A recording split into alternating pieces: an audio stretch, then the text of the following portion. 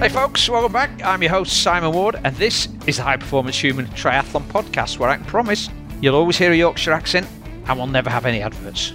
We chat with our guests about peak performance, fitness, health, nutrition, recovery, longevity, relationships, happiness and much more. Because it doesn't matter whether you want to finish your first sprint triathlon, set a PB at your next race, or just keep turning up until you're in your 70s. Each of these elements has real significance.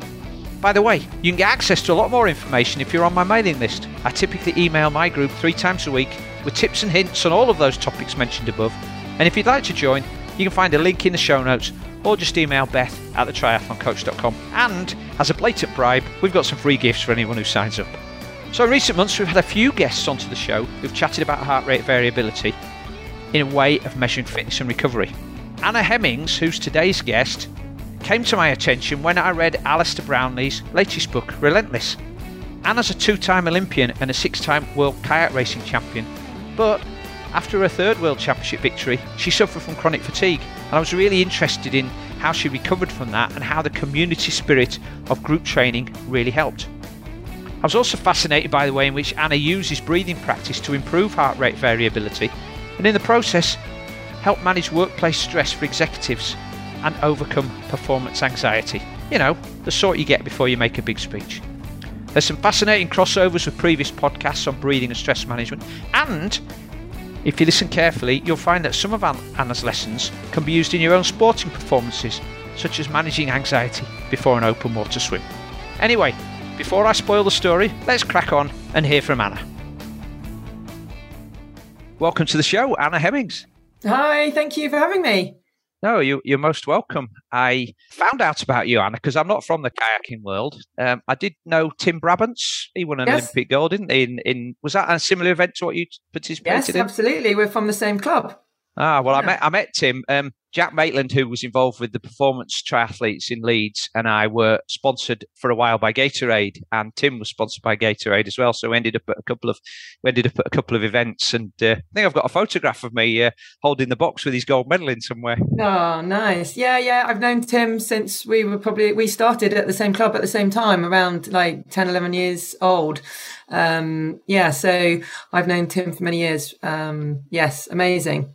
Double Olympic champion and medalist, and one of our most successful kayakers ever. I remember chatting with Tim and saying, at what point did you know you were going to win the gold medal, Tim? He said, after the first stroke. And I went, whoa, that's confidence. He said, well, I knew from races in that season that I'd beaten everybody that would have been in the final. And the only thing that could really stop me was a broken paddle. And usually that happens on the first 2 strokes when you're putting all the effort in to get going off the line. Is that the sort of experience you had as well when you were winning? Yeah, and I think that you've got to have that belief, right? Otherwise, you're probably not going to do it. And that's confidence, isn't it, in yourself and your ability, and often, and like Tim's is, that comes from your build up. It comes from your preparation. It comes from knowing what kind of shape you're in and preparing your mind and body so that you can sit on that start line and know that the only thing that's going to get in my way is that, like, something goes wrong or it's me who's going to get in my way. If I do everything that I need to do in the right way, mm-hmm. I'm the only person who's going to stop me from winning today. You never know the outcome, but you can know that, I've got this. Mm.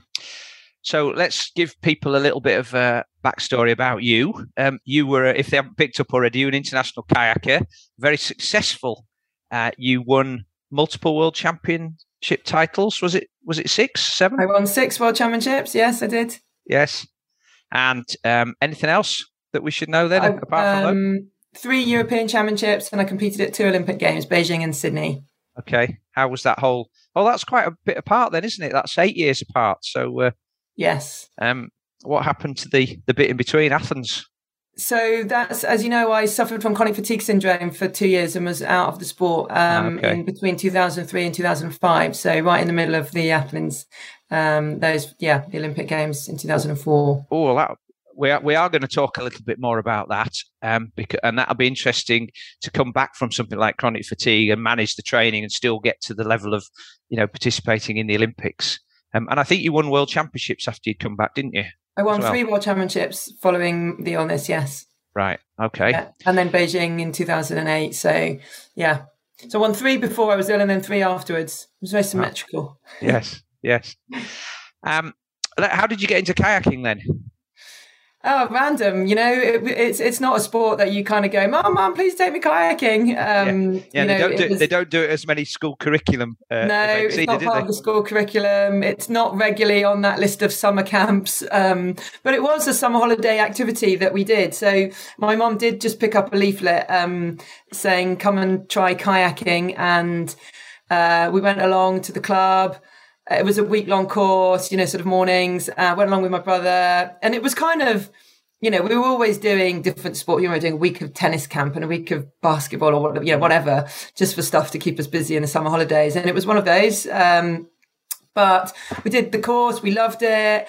It was a lovely summer. So the weather was nice. We're out in the kayak, splashing about on the River Thames, and we enjoyed it. And then we joined the club. We did like a month's trial and then, joined the club fully after that. And that was where it began. And luckily it was just down the road from where we lived. And also at the time and for many years after that, it was a very successful club in terms, it was one of the best clubs in the country.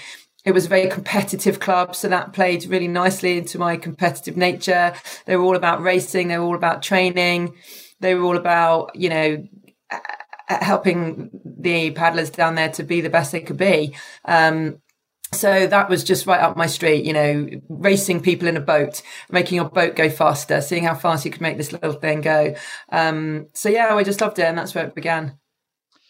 Because you wouldn't have been racing kayaks to start with, would you? When you went on that first camp, it would have been more about messing about, probably with those little stubby ones, was it, that turn really quickly? No. So we're talking about flat water kayaking, which is very different to slalom kayaking, which are those shorter, smaller kayaks. You get it. So there are differences between the beginner boat and, an elite racing boat, but they're the same length. They just get narrower and more, concave, so they become more unstable as you go into more racing boat. They get lighter, they're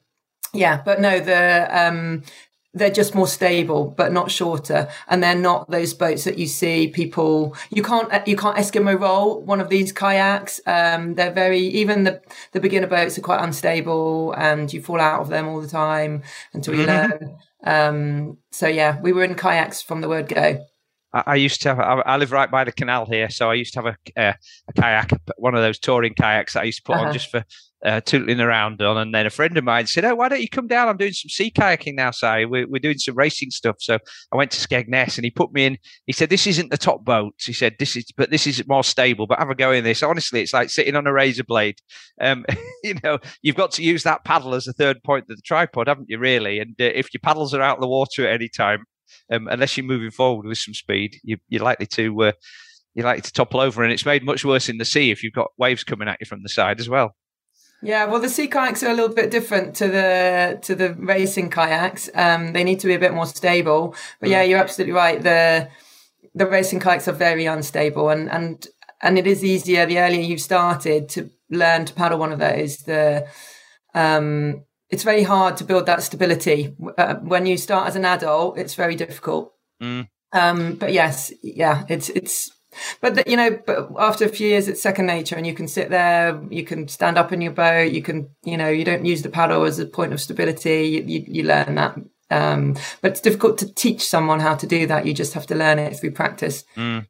Yeah, so I suppose it's a bit like skiing, isn't it? I learned ski when I was in my 50s, and it's much harder than when you're 6 or 7. Yes, for sure. Yeah, a lot further to fall as well. Yeah, well, that's right. Yeah, little kids bounce very well, don't they? Yeah. Older adults don't. So, what was the training like then? Because triathletes are familiar with training twice a day. They don't do much gym work. So how did it pan out for you? When I was training as an elite athlete, or in the beginning, the early days? Yeah, let's start by the early days, and then go on to when you got up to competing at the elite level. Well, so obviously I got in the kayak when I was 9. But so over the years, it just gradually increased. The club, first of all, it was like 2 or 3 times a week, and then it's 4 times, and then it's 5 times, it just builds up. And in the summertime, it was 100% on the water in those early days. In the winter, even in those early days, we would then come off the water during the week. We would still be on the water in the weekend, but in the week, because it was late, the clocks go back and it's dark. So then a couple of times a week we'd be in the gym. So we're doing circuit training and running. So building up the fitness and the strength was really important. And then obviously, as time went on, I think by the age of about, I'm going to say 13 or 14, I probably started to do a couple of sessions in the morning before school. I guess, around 14 maybe, I can't remember. So I should just say that our sport is, so the Olympic discipline is 500 meters, and for men it's 500 and 1,000. For women in my day it was just 500 meters. So that's like a minute and 50 seconds. So I guess, akin to 800 meters on the track. Running, but we also have marathon world championships, and that's what I won my 6 world championships in, is marathon racing. So that, when I first did my first marathon, was actually 26.2 miles. The distance was shortened over the years in order to become more akin to running time. So the last race I did in 2007 was probably, I think it was about 22 miles, so more around the 2-hour mark. So my club was very much a big marathon racing club, although people did sprint, and I ended up doing sprint as well. We were all about endurance. So a lot of endurance training, so a mixture of speed, endurance, and, pure stamina. And then in the winter, the weight training. And then over the years, as I started to try and do more sprint training as well, because actually in the early years of my senior career, I kept coming second at World Cup races, at the World Championships. I won 2 silver medals, and I was losing on a sprint finish. So kayaking is a little bit akin to road cycling in that you sit, like in the peloton, you're sitting on the slipstream, you'll get, you change positions, someone's at the front, someone's leading. It's the same in a kayak. So there's a slipstream, and we call it sitting on the wash. So you're sitting on the wash of the boat in front of you. So you're getting towed along a little bit. So it's a very tactical race, and therefore there's a lot of sprints. We also do a portage, which is where you get out of the boat. People think like, oh, this is triathlon all of a sudden, because you get out of the boat and you run with the boat across the stretch of 60, 100 meters approximately. And then you get back in again. So there's lots of changes in speed. So it's not just 100%. It's not like your running marathon where it's just continuous pace. We needed speed. So we did quite a bit of speed training as well. And I had this ambition to be an Olympian. So, I changed my training quite a bit at a certain point to try and build my speed. So then the weight training in the gym changed to build more strength and power. And on the water, we were doing, it's still, the 500 meters it's still a middle distance, let's say, rather than a pure sprint. They introduced the 200 meter later on, which is, 40 seconds. But, so we're still that little bit of that endurance in there, and speed training as well. So at certain points, I was training 6 days a week. We always had a rest day, and then definitely twice a day. Some coaches I trained with, we might train 3 times a day. We might be on the water, then we go do a gym session mid-morning. So early morning water, mid-morning gym session, rest, and then a late afternoon back on the water again. I trained with, a handful of coaches over the years, and they all have different programs, as different ways to skin a cat, different ways to get the same outcome. So some were like, no, we only need to train twice a day. Others were like 3 times a day. But the volume was high, and the intensity was high. Mm. When you're growing up and you're doing kayaking, I guess because it's an upper body sport mostly, I mean, I know the legs are involved and you've got to have powerful legs, because you're effectively bracing and pushing against the kayak. Yes. Do you do you do other activities? You mentioned running. Do you do other activities to help increase aerobic volume? Because you're not really using the biggest muscles of the body, are you, when you're using the upper body mostly? Yeah, so that's why we did a lot of running. I worked with one coach a couple of coaches who were really big into the swimming. She used to swim. I used to hate the swimming at the time, and mainly because I wasn't very good at it.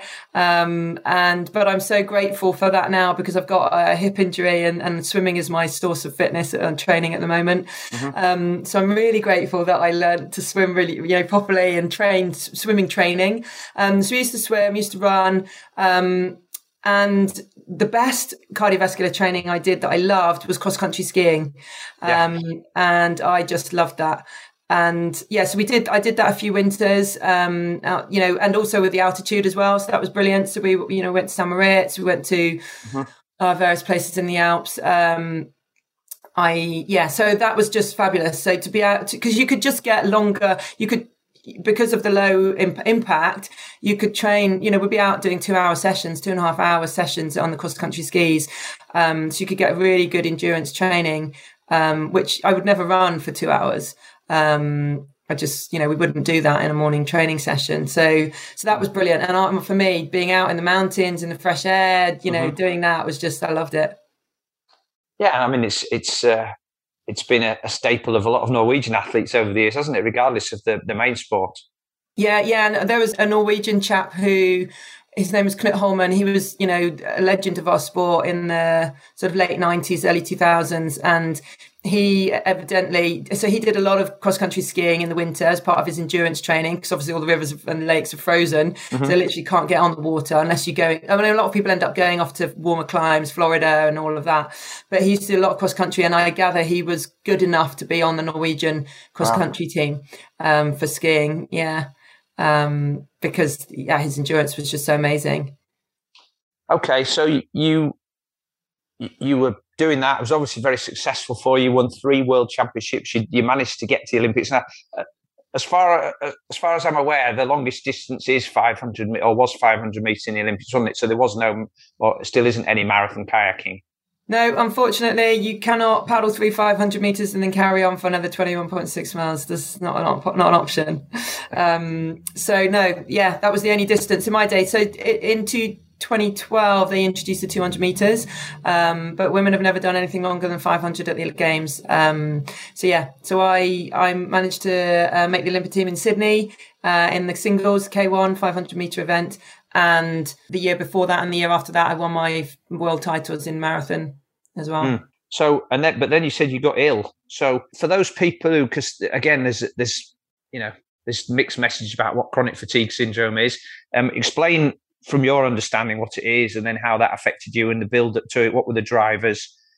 And at what point did you realise actually something's wrong here, and this isn't just fatigue caused by lots of training?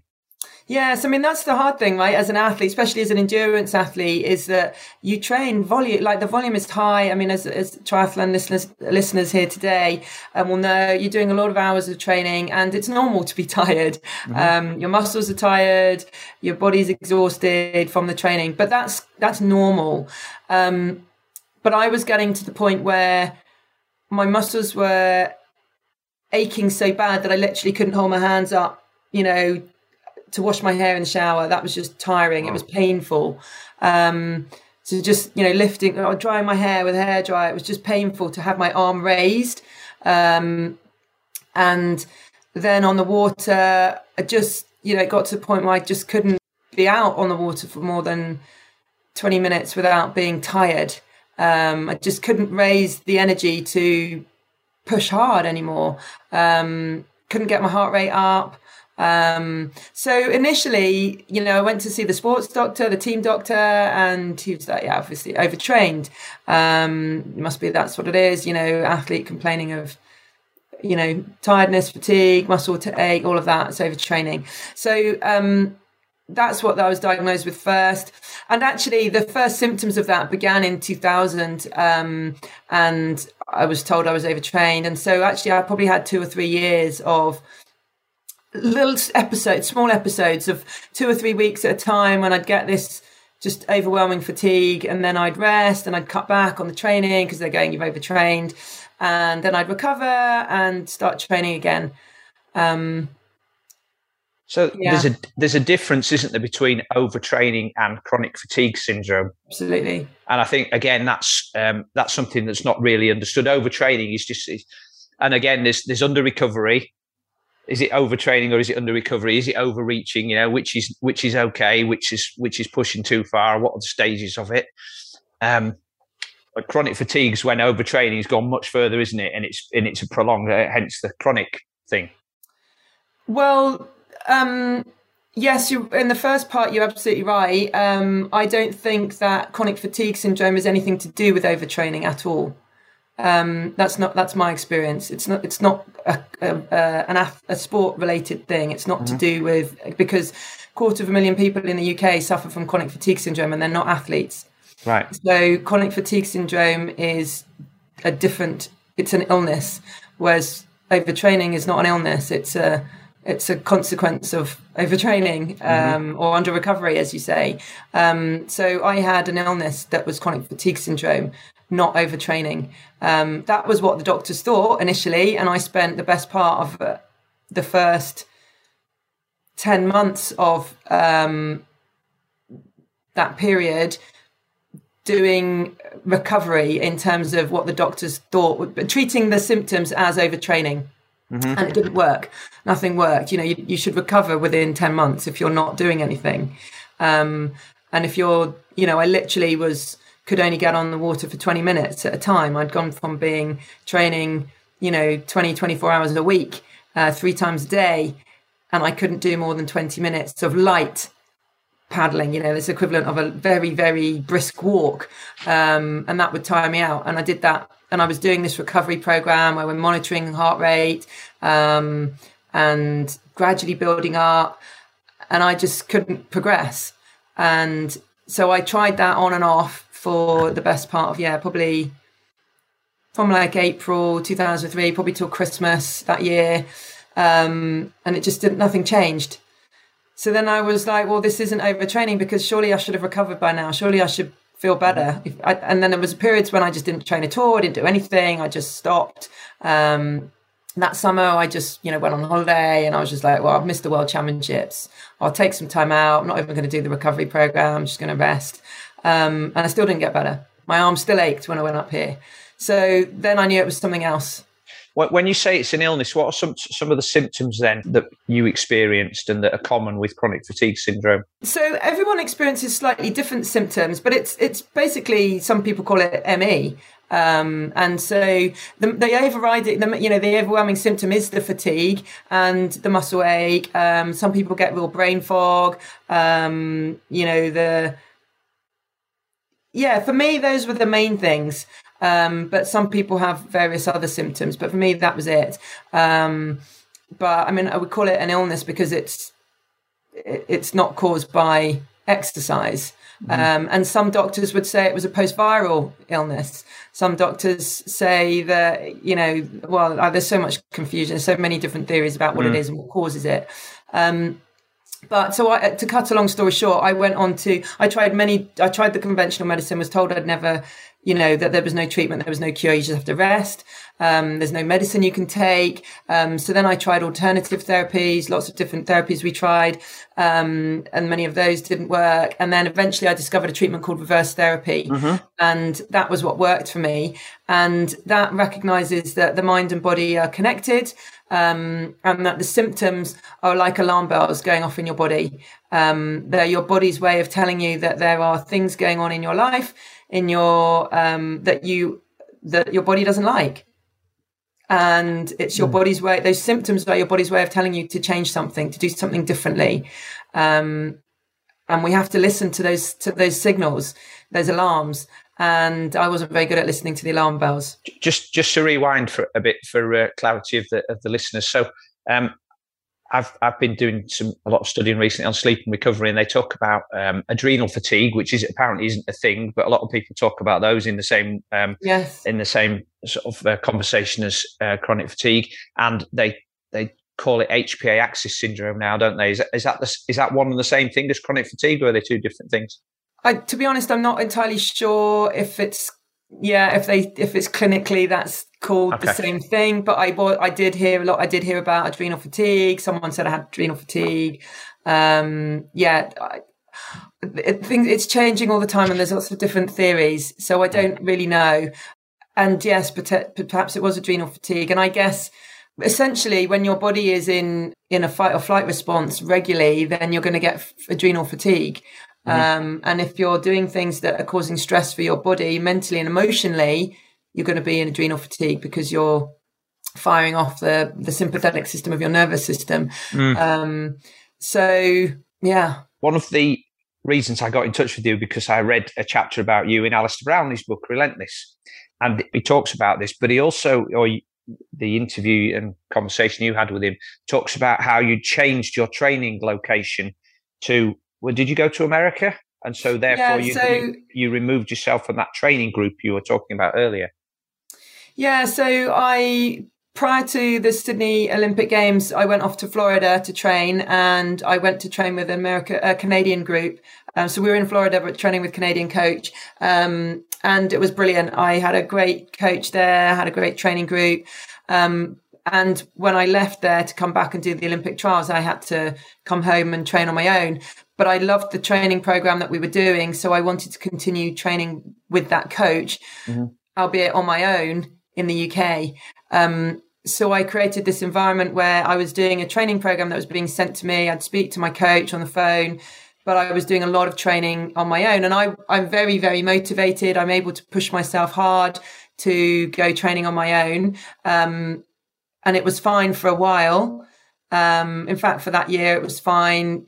And over that next 2 or 3 years, I continued that sort of pattern of sometimes going out to train with my coach and the team and that group, training group, and then a lot of the time being on my own in the UK. So I'd be at my club, but I wouldn't join in with everything at my club, and I'd go off and do my own thing.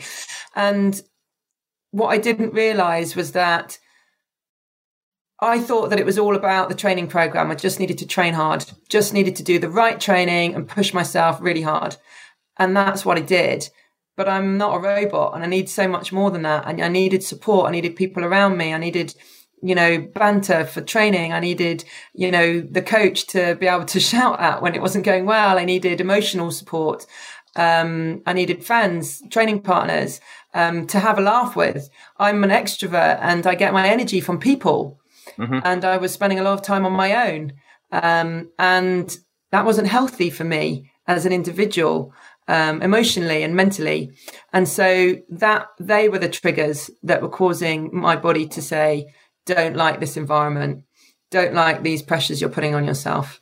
The reason I'm interested in this particularly, Anna, is triathlon is quite a solitary sport. A lot of the recreational triathletes, because that would be the major proportion of our listeners, people who are doing this as their hobby. But still, if you're training even if you're not training for Ironman, if you're training for shorter distance events, most people are training on their own because A, they can't find enough people mad enough to do what they want to do. But B, everybody has their own work schedule. And as I mentioned in our pre-chat, people are fitting training in around work and collecting the kids and all the other things to do. And it's rare to find, a group of other people who have that same schedule. So there's a lot of people training on their own. And all of those things that you just mentioned, then there's no banter. It's another session when you're going out on your own. It's fine when the weather's like it is now and the sun's shining. But if it's raining or it's cold in the winter, it's difficult to get yourself out. And, it just feels monotonous and relentless. And I do wonder if that sort of training environment that people are creating for themselves is actually something that's holding them back, and whether the group environment that you talk about might actually be of benefit, even if it's not exactly what you want to do because your coach has set you another session. Having those people around you and getting a session done could actually provide more benefits. Yeah, I mean, I guess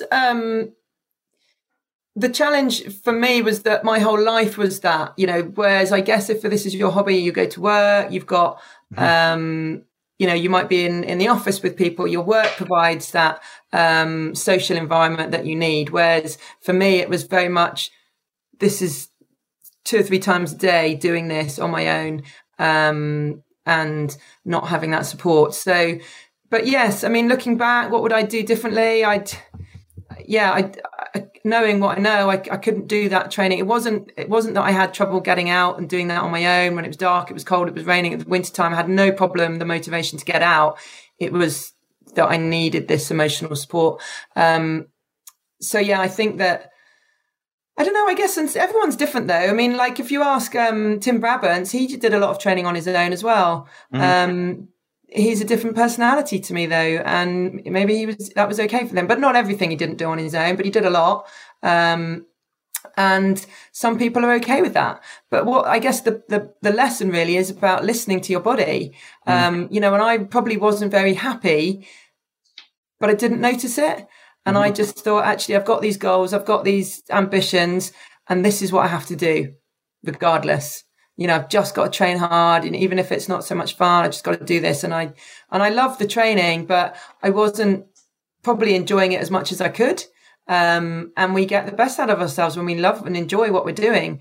So I think that the lesson really is maybe it's a combination of doing some stuff on your own, but everyone's different. And it's about listening to your body and what's right for you, and being aware. And I think the problem a lot of the time is that, you know, often we're so busy, and if you're this is an amateur sport for you, then you're busy, you're trying to train, you've probably got family, you're trying to work, you do all of these things, and we cram so much into our day that we probably don't give ourselves time to stop and pause and reflect on what's actually going on and what's working for us, what's not. You know, we leave no space to reflect and observe what's going on.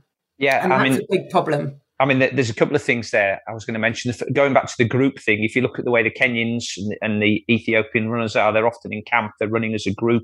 Yeah, they do that a lot. Alistair and Johnny have always had a cohesive group around them in Leeds that they train with, and they still train with now. Yeah, and they had each other if there wasn't a group. Yeah. And if you look at going back into the 70s, they were producing some really good marathon runners in America, which they haven't really been able to replicate since. And a lot of that was from a group of runners in Boston who used to run together regularly and push each other on in training sessions. So that you talk about that in your conversation with Alistair about the competitiveness of a training situation, about pushing yourself against another person, which perhaps we don't realise is how important that is. Yeah, and you know, so I think there's one is that, you know, I used to think I was pushing myself really hard, and could have got more if I was with someone else, possibly. But what I loved about when I came back from the Honest I loved the competitiveness of that training session. That was fun. So one, I was probably getting more out of myself, but two, I loved it. I loved racing someone in training. And so I'm getting a double bonus of pushing myself harder and enjoying it. And because I'm enjoying it, I'm probably going harder. And so it's just a lovely virtuous cycle. So that's really important. I do think that fun and enjoyment and love is critical. I spoke to another friend of mine who's a top fell runner, and he's in his early 50s now. And he says, I'm still running with a group of lads 3 times a week that I've run with since I was 18. You know, and we go off and do events. He said, but we'll cycle over to the events. And it's a short fell race that ends at a pub, but we'll cycle over there. But the commute to get to the race ends up as a race. Yeah. And then coming back, there's another competition so you can get back first or get back before the pub closes. So there's all these little competitive bits in there that are just part of what they do. It's not, you know. And that's the fun of it, right? And so it's not just the race that's fun, it's the whole process that's fun. The getting there, the getting back, the drink in the pub, the whole thing is enjoyable. And I think I lost a lot of enjoyment, but I didn't notice because I was so focused on what I was trying to achieve and doing the right training that I lost sight of that. So you talk about having busy lives and fitting all this training in and all the other things we do. That means we've got no space at all. Now, all of those things, and you talked about the fight or flight system a few moments ago, all of those things put us into that fight or flight, don't they? The sympathetic system. And we do need, you know, it's a hormonal requirement to have rest and digest. Going back to caveman times, you go out and you'd either hunt for food or get chased by the food you were trying to hunt or by another tribe. And then you come back and go in your cave and you sleep it off and recover. So you've got a nice yin and yang balance. But we seem to have, modern life has sort of removed a lot of that from us, and we haven't helped. And I know a lot of people, particularly triathletes, will say, well, if I've got extra time to do something, I feel a little guilty that I'm sitting down, so I'll fill that time. But actually, it's important, isn't it, to have some time to get into the rest and digest state. Yeah, I think that many athletes are guilty of that, and it's that kind of personality that's drawn to these kind of sports. But actually, what I've discovered is that the best and the most resilient athletes are the ones that know when to work hard and train and push it really hard, and the ones that know when to then step back and take a rest and recover. And, you know, I am, and I'm sure many of those listening are hardwired to keep wanting to do more and more. But actually, that's not the way to sustain that high level of training and get the best out of yourself.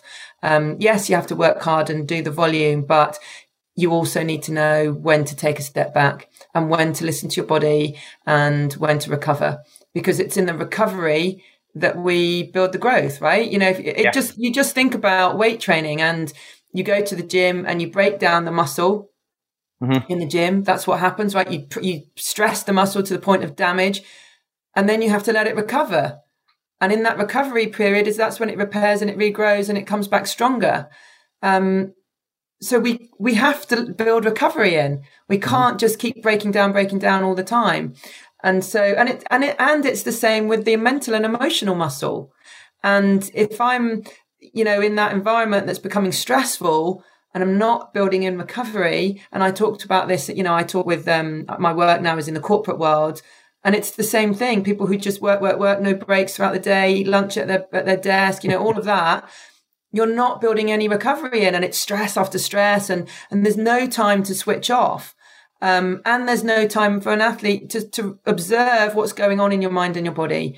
Whatever work or sport you're doing, I firmly believe that we have to find a way of expending our energy and recovering our energy. And we call it oscillation, this idea of spending and recovering energy, bouncing between the two. And it's just so crucial for high performance in any walk of life. Yeah, and when you look at studies on productivity, you actually find that people who do take those breaks and allow the mind to recharge and just refocus are actually more productive than those who look busy. So absolutely. Because productiveness versus busyness. Yes, and we know neuroscience studies show that your mind literally cannot focus for more than like 90 to 120 minutes without being, you can't be fully engaged and fully focused. You have to switch off. And if you think about it, you know, the eureka moment, the big problems that you solve never happen when you're full on running at, you know, living life at 100 miles per hour. They happen when you switch off, when you slow down, when you're going for that walk in the countryside, perhaps when you're running. You know, those are the times when we get those brilliant ideas. I mean, now that training's not my, you know, my life and my profession, I solve my problems when I'm doing my exercise, because that's when for me now, that's when I switch off. And so it's so crucial that we find opportunities to switch off the mind and the body. I'm sure there'll be a lot of people nodding at that, like, yeah, all my ideas come when I've had a nap and I've woken up, or I'm sitting driving or doing something quiet. Yeah, absolutely. You know, it's a bit like when you read a book or read a newspaper or a document at work, and you have to read the same paragraph 3 times over because it's just not going in. And that's because you've been full on all day, or you've been busy, stressed, running from one meeting to the next. You know, you're not switching off. And so it's just not going in. And that's your sign that you need to build recovery in. And it's the same in sport. Yeah, as part of this recovery course, they were talking about a concept where whether you're like a light switch, you're either on it and you're working and you're 100%, or you're off it. But there's none of 100%. There's none of this coasting along where you're sort of doing work, or you're kind of busy. You're either really busy and get it done, or just really relax. And actually, again, it might seem like you're wasting time, but time and again, studies have shown that that's a way more productive way to approach everything in your life. Yeah, because then you give it 100%. When you're on, you're giving 100%. You're working really efficiently. You're getting more done. You're reading the paragraph first time and getting it in. And then when you're switching off, you switch off altogether. And you just totally relax. And I think that's something that I didn't do brilliantly as an athlete either, was recover fully between the training sessions. I was you know, like you said, feeling like I need to be productive and busy. I was, you know, working on my website and doing an event for my sponsors and, you know, just stuff. I started doing motivational speaking, and when I should have just been at home recovering, and running around doing too many things, and that's not conducive to good recovery for an athlete. Yeah, I have this debate with a lot of triathletes about what is real recovery, because a lot of people tell me, well, my legs feel okay now, so I can go out and run. I'm recovered. I've done an Ironman. It took me 12 hours, but I've had a week off, and I've got another race in 3 weeks' time. And of course, you can get through it. And if you go on any of the social media channels, there'll be lots of people saying, yeah, I did that. I did 3 races in 3 months and I was fine. Again, individual differences. But when we don't ever fully recover, we build up fatigue, don't we? And we sort of in this gradual decline. We're partly recovered, then more tired, then partly recovered, more tired, until something hits us, which brings us to a complete stop. Yeah. Yeah. And then I think you never reach, every time you recover, you only get to 80%. And then the next time you recover and you come back up, you're only at 70%. So you're never hitting 100% because you're not recovering fully.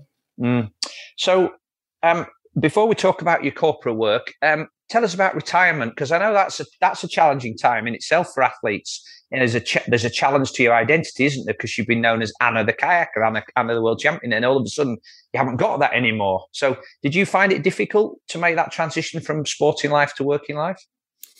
Yeah, it was hard. But I think I'd kind of I'd lost the enjoyment in the sport. So that, the decision was, when I finished in 2008, there was all the talk about London 2012. So that was hard from a sort of an emotional, I'd quite like to be involved in that. But then at the same time, I just don't think I can keep doing it. I just don't, I'm falling out of love with this. It's becoming stressful to train. It's a long time, 4 years, isn't it? It's a 4 time, it's like, yes, those 2 or 3 weeks will be amazing. But there's a 4-year hard slog of training to do in between that. And I just didn't want to do it. So the decision wasn't too hard, but yes, it is hard. Because you do have this identity. It took me a long time to not need to feel strong and fit. And, I could rattle off 100 press ups and chin ups and all of that. And then when I couldn't do that, those were the things that I kept doing for a long time, even when I didn't need to. I was like, I need to be able to do press ups. Why? What are you trying to prove? Why do you need to be able to do that? And I can't do 100 press ups anymore. And I'm like, it's okay. It's okay, Anna. It's okay. You can't do that.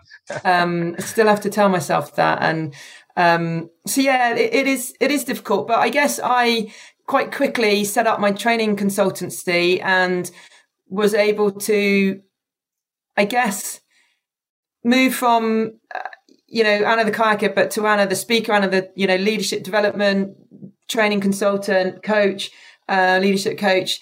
And so I was still, particularly doing the inspirational speaking. I was speaking at a lot of conferences and events, internal. And so I was still getting to be the athlete almost, I suppose. So I wasn't ditching that identity altogether.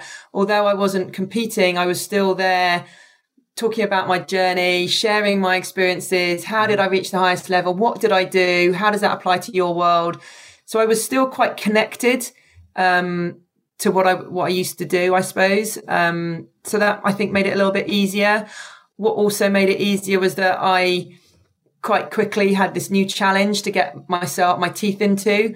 I think what's hard is and I did have a good, year or so of going, I don't really know what to do. I don't know what I'm good at. I don't know, everyone else, my peer group have been in their jobs for 10 years and well established and earning good money. And geez, I've got to start at the beginning. And then I realized that actually I'm not starting at the beginning because I do have a lot of strengths. I do have a lot of skill. I just need to translate it into something else. I've learned so much from my sport. How can I use that to help? And then I did. And I think, I was very goal focused as we are as athletes. You've got that mission every year. It's world championships or it's whatever it is. You've got those targets. And when you don't have that, then you feel a little bit, lost because it's like, I don't know what my direction is. I don't know what I'm aiming for every day. What am I getting up for? And so when I decided to build the training consultancy, it's like, right, now I've got a vision. Now I've got a target. Now I've got some goals and I'm back in that structure of, what am I getting up every day for? So that's what made it easier. And then I'd learned that I needed people around me. I needed support. I needed people to help me. And so I wasn't going to make those mistakes again and be isolated. So one of the things I'm really interested in the work you do in the corporate world is how you use heart rate variability. Because I think it's different to what most people that are listening will understand in terms of measuring recovery. So rather than me getting it wrong, perhaps you could explain to us how you teach people to measure HRV, what tools you use, and in what context you use it to help in the workplace. Yeah, so I discovered heart rate variability. It was one of the very early training courses I went on when I, started doing what I do now. Back in like 2010, I think I did that course. I discovered HeartMath, so a US-based company, and went out there to train and become a HeartMath trained provider. And it was all about measuring HRV to manage the autonomic nervous system. And so rather than using HRV, which a lot of athletes are doing today, to measure recovery and to measure whether you're good to train or not that day, it was about, this isn't something that the devices we were using, HeartMath had this product, or still do, called the M-Wave technology. And you'd literally put this little clip on your ear and it picks up the pulse. You don't have a pulse in your ear, but there's a lot of blood flow in the ear. And so you can pick up the pulse, and then the technology would measure HRV. So heart rate variability, measuring the variation in the heartbeats. And you could see, and it was less about, a figure, a number, because everyone's heart rate variability is different. It was more about the pattern. And they talked about coherence, and, a very chaotic looking HRV heart pattern would be what they called incoherent, where there was not much balance, and a more balanced, so equal and opposite. So a balanced heart rate pattern was what we call a coherent pattern, where we were essentially seeing equal and opposite activity in the two branches of the autonomic nervous system, so the sympathetic branch and the parasympathetic branch. And really it's derived from our breath. So we're using it to manage stress, to manage anxiety. So with every inhale, the heart rate rises, and with every exhale, the heart rate falls. And so we would teach a breathing technique where we would get an equal and opposite reaction. So we're managing to calm. So when we're stressed, for example, when you're, you wake up in the morning and the alarm hasn't gone off, or, the kids are not getting ready for school and you're late and you're going to miss the train, and then you've got a meeting and it's a big important presentation you're doing with your boss, and all these stresses that happen in the space of 2 hours, and your heart rate's been rising and your autonomic nervous system's been firing, and you're in fight or flight mode without even really noticing it. And that's been triggering that sympathetic branch of your system.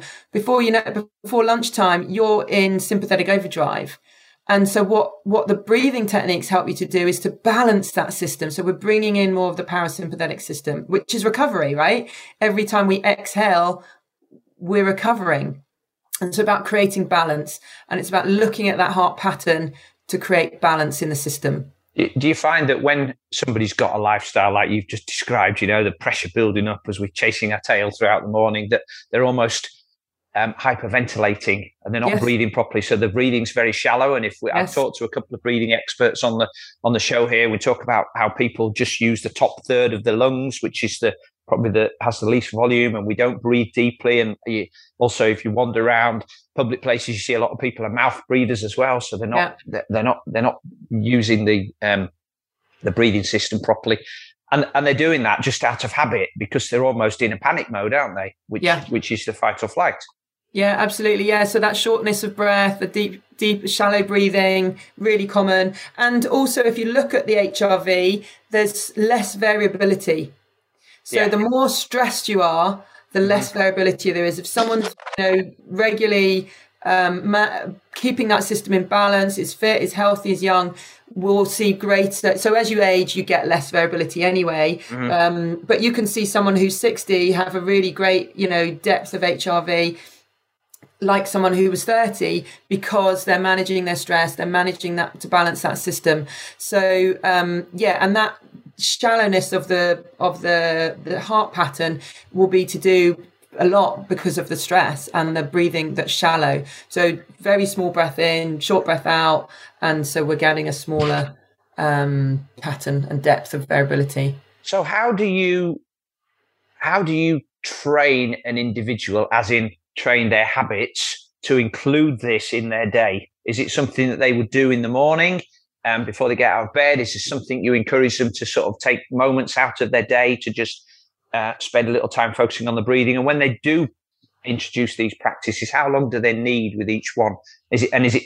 I'm asking you a few questions here, so hopefully you're remembering them all. Do they need to do that one intervention during the day, or do they need to have lots of small interventions, sort of like a micro dosing type thing?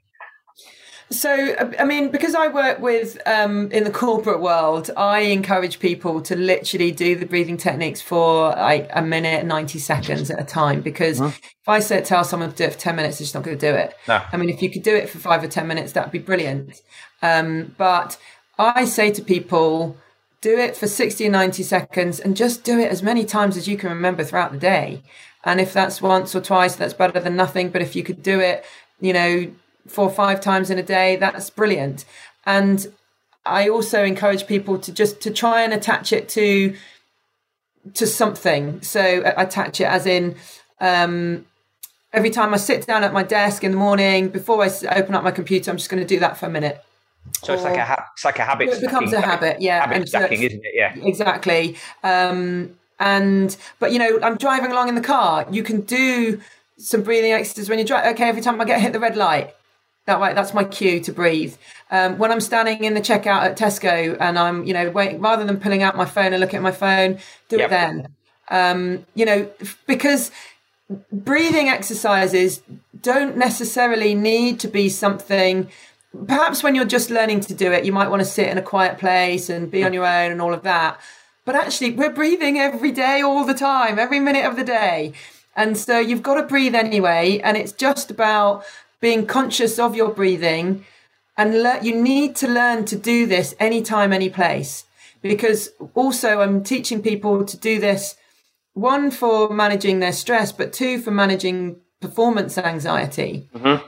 So if you're about to go and do a presentation or sit on the start line of a race, you've got to be able to manage your breath. You can't go, oh, give me a minute, I just need to go to the toilet and practice it in quiet in the toilet. You need to be able to do this anywhere, anytime, any place. So I encourage people to do it wherever. And you can still listen and breathe deeply. And I kind of get people to do it in 2 ways. One is to, yes, do it, be present, do it here and now while I'm listening to you talk. I'm in a meeting, I'm waiting for something, in the queue, whatever, or when I'm walking from meeting to meeting. And another time is, okay, do it when you've got that quiet space and you just want to switch off from everything and you just want to get present and in the moment and tune into your body and your breath. And then, yes, do that in a quiet place. And that's for me serves a slightly different purpose. Yes, you're balancing the autonomic nervous system, but 2, you're also switching your mind off, and that has real value as well. Yes, do it for short because you're likely to do it, and that's what's important. There's an awful lot of stuff around as well about practicing these breathing habits, deliberate breathing practice before you go to bed, in terms of for inducing a better night's sleep, if you like, because you're calmer. You can use that as a sort of like a segue between this is my waking day and this is my sleeping day, and now this is the transition, like walking down the tunnel to an event, if you like. Yeah, so especially people who have trouble switching off their mind and just like lie in bed and my mind's racing, then the breathing is a brilliant tool because it helps to focus your attention in the present moment on your breath. It helps to quieten the mind down.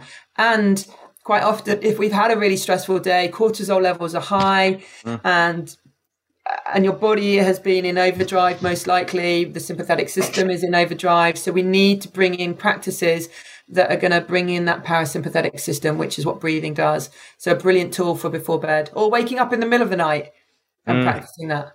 I've found, those moments you talk about when you're waiting in the traffic, when you're stuck in the queue at at the supermarket, waiting in a queue at the airport for the security to get you through there. Those are moments when you can feel your blood boiling, and actually those are perfect. You're in a rush, stressful. You've got nothing else to do other than wait there. So it's amazing how it can take the edge off a situation if you just spend.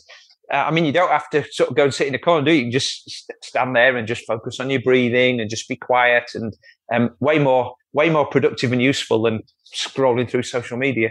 Yeah, which is what we're just like. Everyone's got this habit that, I've got 2 minutes, let's pull out the phone.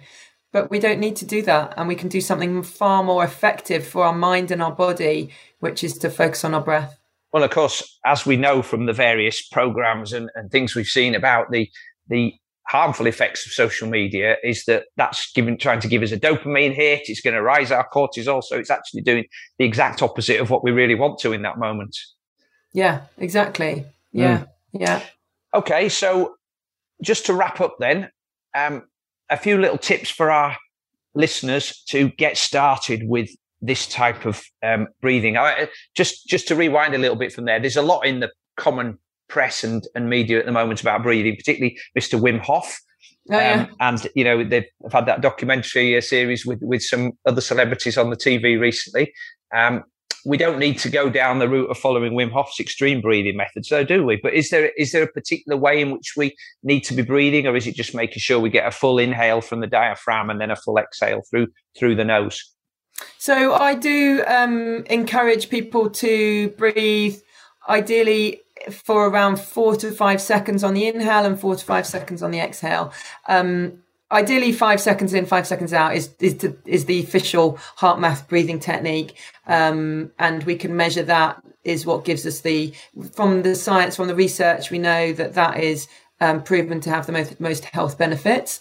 But there are many different breathing techniques, right? And people talk about breathing in and holding your breath for 3 and then breathing out and longer in, longer out. There's all these different ones. That's what I use. That's what I've learned about in terms of the science, the research that is really beneficial.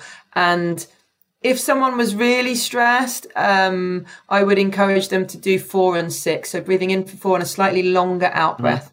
So just lengthening that out breath so that we're activating the parasympathetic system for a little bit longer.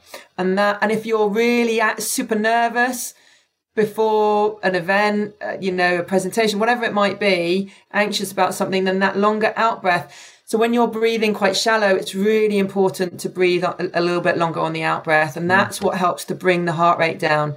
And even whilst you do it and you think, God, my heart rate, I can feel my heart rate pounding still, just keep doing it. And it will just help to slow everything down. Maybe not, it won't bring it down from 120 to 80, but you will bring it down a little bit. And you just keep doing it. And the more you do it, the more you get used to doing it and the better you get at it. So yeah, that's what I recommend. And if you are someone who's been quite a shallow breather and quite stressed, then you might start with 3 or 4. And kids, actually younger kids, I've done some stuff with kids in schools. They can't do as long as that. It's hard. So that, I encourage 3, but you start with what feels comfortable, and that's what you're aiming for. And you don't have to go around breathing like that all day long, but just do it, intermittently through your day. It does become a habit, though, doesn't it, to take longer inhales and exhales as you get used to that sort of breathing. I find myself doing it much better now than I would have previously, just because I practice that breathing more. Yeah, exactly. And then also, the more you do it, see, the thing is, if you need to, so I encourage people to do it prior to a stressful event. You know that something's coming up where you're going to be nervous, or you just want to perform at your best. You've got a really difficult conversation to have and I want to be on it. Then that helps to clear your mind. And then I encourage people to do it after a stressful event. So with the technology, the M-Wave technology, you can measure the stress response and you can see the heart rate variability. And we can see, I do this in my workshops. You can see, I get people to feel, do some things that might get them a little bit nervous and anxious in the moment. And we can measure it. And then I'm like, right, now we do the breathing, and we can see it just change instantly in front of a room of 30, 40, 50, 100 people. And so I show people that, you've had a stressful conversation on the phone or a big argument with someone, then you do it immediately after that. Any kind of stressful event, you do it post that. So you're trying to reset your system and as quickly as possible, reduce the stress and the damage on your nervous system. So do it pre and do it post. But the more we're practicing it through the day, the more likely we're to remember to do it. Because if you never do it and you think, oh, well, I'll just do it when I'm stressed or after I have the stressful event, you'll forget. And so now I've been doing it for so long that anytime I have any kind of stressful moment, my default response is to breathe. That's just how, I notice, I'm aware, I can feel the tension in my body, I can feel my heart rate's rising, I can feel my shoulders are rising, and I can feel my breathing quickening. And I'm like, okay, it's time to breathe. And I know, and that's just automatic now. And that's what happens as a result of frequent practice. Some of the pushback I get when I talk about breathing with people is, well, I've been breathing all my life. I've got to the age of 40, so I must be doing okay at it. But actually, I would guess if you did took a random group of 50 people and asked them to do some breathing, you'd find that most people weren't breathing as effectively as they could. One of the things that I know the physios do is get people to take a big breath in and just look at people and see how many of them breathe by lifting the shoulders up and expanding the chest. Yeah, you shouldn't really see that sort of movement in the upper. Shouldn't see any movement. No, but that's exactly what you see when you say, right then, I'm ready. So that's your starter is. And that's why we use there's an app on the phone that we use now with the technology and we can show, and that's what, we do in our workshops. There's these levels of coherence. You've got red and green, so red, green and blue, low, medium and high levels of coherence. And you say, everyone's like, well, I can breathe. Of course I can breathe. But actually, can you breathe and to a point of getting this high level of coherence where the different systems in your body are aligned? And if you can't get to this green state of high coherence, then you're not breathing in an efficient way. So it's a really useful, that's why the technology for me in my corporate workshops, because we get a lot of cynicism and a lot of people saying, oh, well, I can breathe and I've been told this and, what's this really going to do for me? But when you can prove in real time with a member of the audience that actually this is what's happening and this is the impact you can have when you breathe in this way, then it proves to people, those doubters, that actually it's not just about breathing the way you've been breathing for the last 40 years. That's not serving you well. So for somebody who's listening now who's got really enthusiastic about what we've been talking about, 4 to 5 seconds in, 4 to 5 seconds out, little spaces you've got during the day when you'd be likely to do something less productive with your time, and stacking with another habit. So that's an Atomic Habits type of lesson, isn't it? That one. Yes. Are those the 3 main things you think? Yeah. So if you can aim for 5 seconds in, 5 seconds out, that's great. Do it for a minute, do it for 2 minutes, do it for what, minimum would be 1 minute. If you can do it for longer than that, that's brilliant. And then, if you're an athlete and you're wanting to train the mind, then that's a brilliant thing to do prior to some visualization training, for example, because you clear the mind and then you can see the imagery better. You can see yourself performing if you've created that excellent coherent state in your mind and body prior to a mental training exercise like that, which I'm a big fan of. Is it possible, if you were doing easy to moderate type of training, the sort of training you might have done when you were on a long kayak, to actually combine this with some breathing then and really focus on your breathing? Or do you prefer it to be done at times of rest and stillness? Yeah, for me, it's more about in the recovery. It's about managing your physiological state, perhaps prior to competing, and that's going to vary from individual to individual because some people need to be really up and really, the adrenaline pumping, but we don't want it to be. For me, I guess it's more about for those people who are going over the top and that it's so the adrenaline's too high, and you want to bring it down. But yeah, I think it's difficult when you're running. Everyone has a different, for me, I do like to have regular breathing patterns when I run. But it wouldn't be 5 seconds in and 5 seconds out. That's too long when you're running. I don't think you can do that. Or I don't know, some people possibly can. But yeah, for me, this is about recovery. Yeah, and managing stress response. Yeah, one of the things I got into during lockdown was to go for a walk in the woods. Just because there's a lot of data about being in nature, isn't there? And that sort of forest bathing, I think the Japanese call it.